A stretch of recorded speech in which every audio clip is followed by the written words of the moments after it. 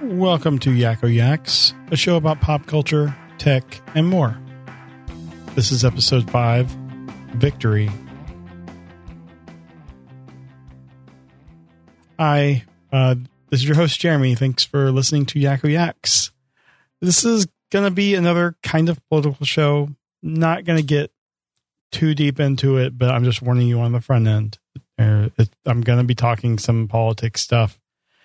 More the mechanical nature of things than actual people and policies. But I figure I'd give a warning before I actually get into anything.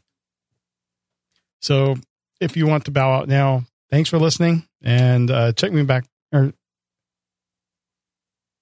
check out the show tomorrow, where it probably won't be politics. So, I wanted to talk about some parallels today between football and the election.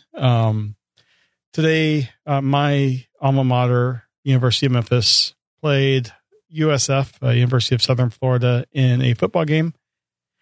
And Memphis played horribly through most of the game. In the third quarter, I had pretty much given up hope. I was still watching because I have sat through the absolute worst seasons of Memphis football, like 2-win seasons, and I still watch every game. It's just the type of fan I am. You know, win or lose, I will watch the game, and I will watch it to the end, even if as soon as the game is over, I completely turn the TV off. But I was thinking that's how this game was going today. There were some bright spots here and there. There were some great defensive plays throughout the game. Some good offensive plays, some dumb offensive plays at time. But you know, I thought that USF had the better of us today, and I think their record is not good this year. I can't remember exactly. I thought it said they only had one win.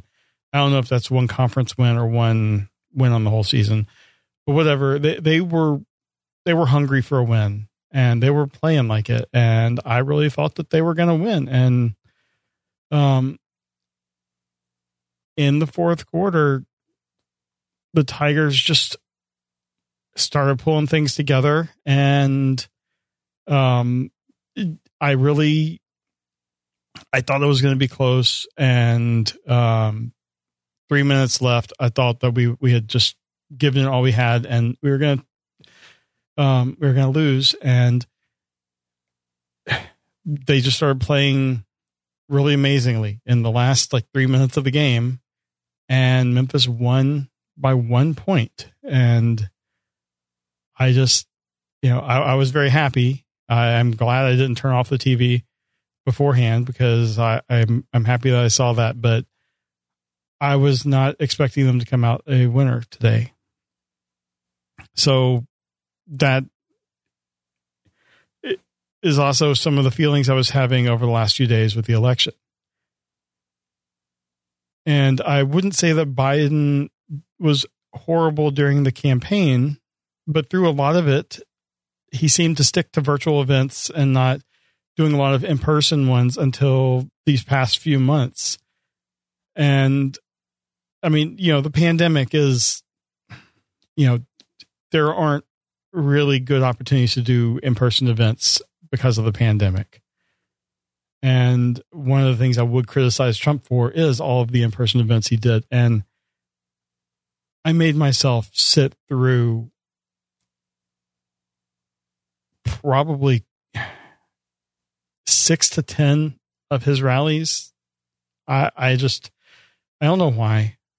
I don't know. I don't know why, but I felt like it would give me a better understanding of him and the people that supported him. And, I don't know. I turned off a few of them, especially when he started getting really racist and xenophobic with, referring to the virus with racist terms and stuff like that. And that just incensed me, and I can't take that. But for most of them, I stuck around, and I suffered through them. And then, Biden, when he started doing his in-person events, in contrast to Trump's, basically towards the end, they were just like at airfields. People were standing there, packed in together. Biden's were these drive-up events where they were like in parking lots, and people were in or like around their cars, and much, much safer, in my opinion. And I thought, okay, well, but I don't know if it's too little too late or what, but, I was glad that he was getting out there. And even though I knew like the Democrats were pushing the, early election early voting by mail, all that stuff. And people had said, you're going to see a big amount of voting for Trump on election day because he was pushing the in-person at the polling place voting.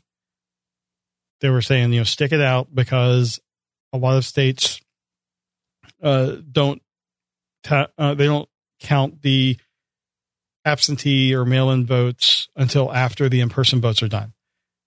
And sure enough, that's what happened. It was kind of stressful just because of the amount. Like most states had such higher absentee or mailed ballots than normal. And just the way it was reported, it was like trickling out at times. And,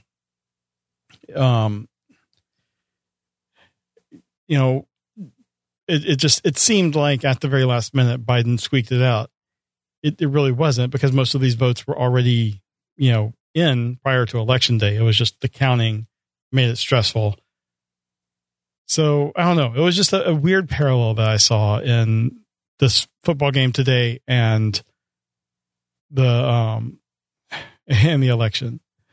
But I would hope to see some improvements in the future. I know a lot of states were doing a lot of these expanded absentee type things for the first time. I know like Pennsylvania had, even pre-pandemic, had expanded their absentee stuff where you didn't have to have a reason to vote absentee. Here in Wisconsin, they, I think they've had it for a while, because I voted, let's see. Well, I guess I voted in the August election by mail, but I didn't really have a reason to not vote by mail before this. But I think, it's a great experience, and it's just, you don't have to take time out of your day to go to a polling place. So I'm very much in support of it now. And I think procedures need to be tightened up. And I don't know, what I would like to see is that states need to handle or need to allow processing of these mailed in ballots prior to election day. And I'm not saying that they should count it prior, because that I could just see problems with like results leaking out and stuff. But processing them involves like making sure things are done right. Their signatures are right and everything.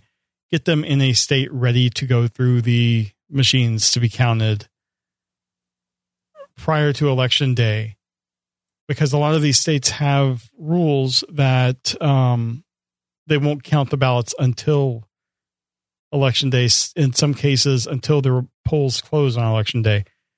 So, but a lot of the issues that can be remedied, or anything that would cause the ballot to be thrown out, have all of that dealt with ahead of time. And then I think the mailed ballots should start to be counted on election day, and have the results not be released until the polls close. I think when the polls close, if you're not allowed to count these ballots until until that time when the polls close, I think that you're overworking all the election workers, because then they have to deal with counting the in-person stuff and counting the absentee stuff.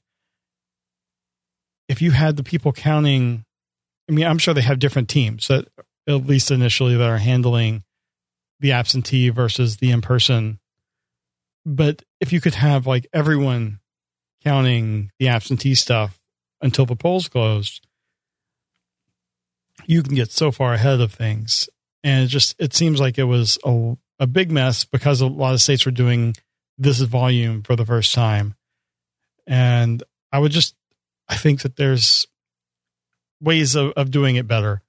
So I'm hoping after this first experience, states are learning from it, and they will make improvements such as this. I'm sure there are more things that they will do. I'm sure my opinion doesn't mean anything, but anyway, I just wanted to talk about that. And, I think it's a neat parallel. So with that, I will thank you again for listening to this. Thank you for, suffering through me talking about politics where I'm not really all that qualified, but whatever. I'm an American, I'm a voter, and I'm a Memphis Tiger fan. So I'm happy they won. And with that, I will talk to you tomorrow.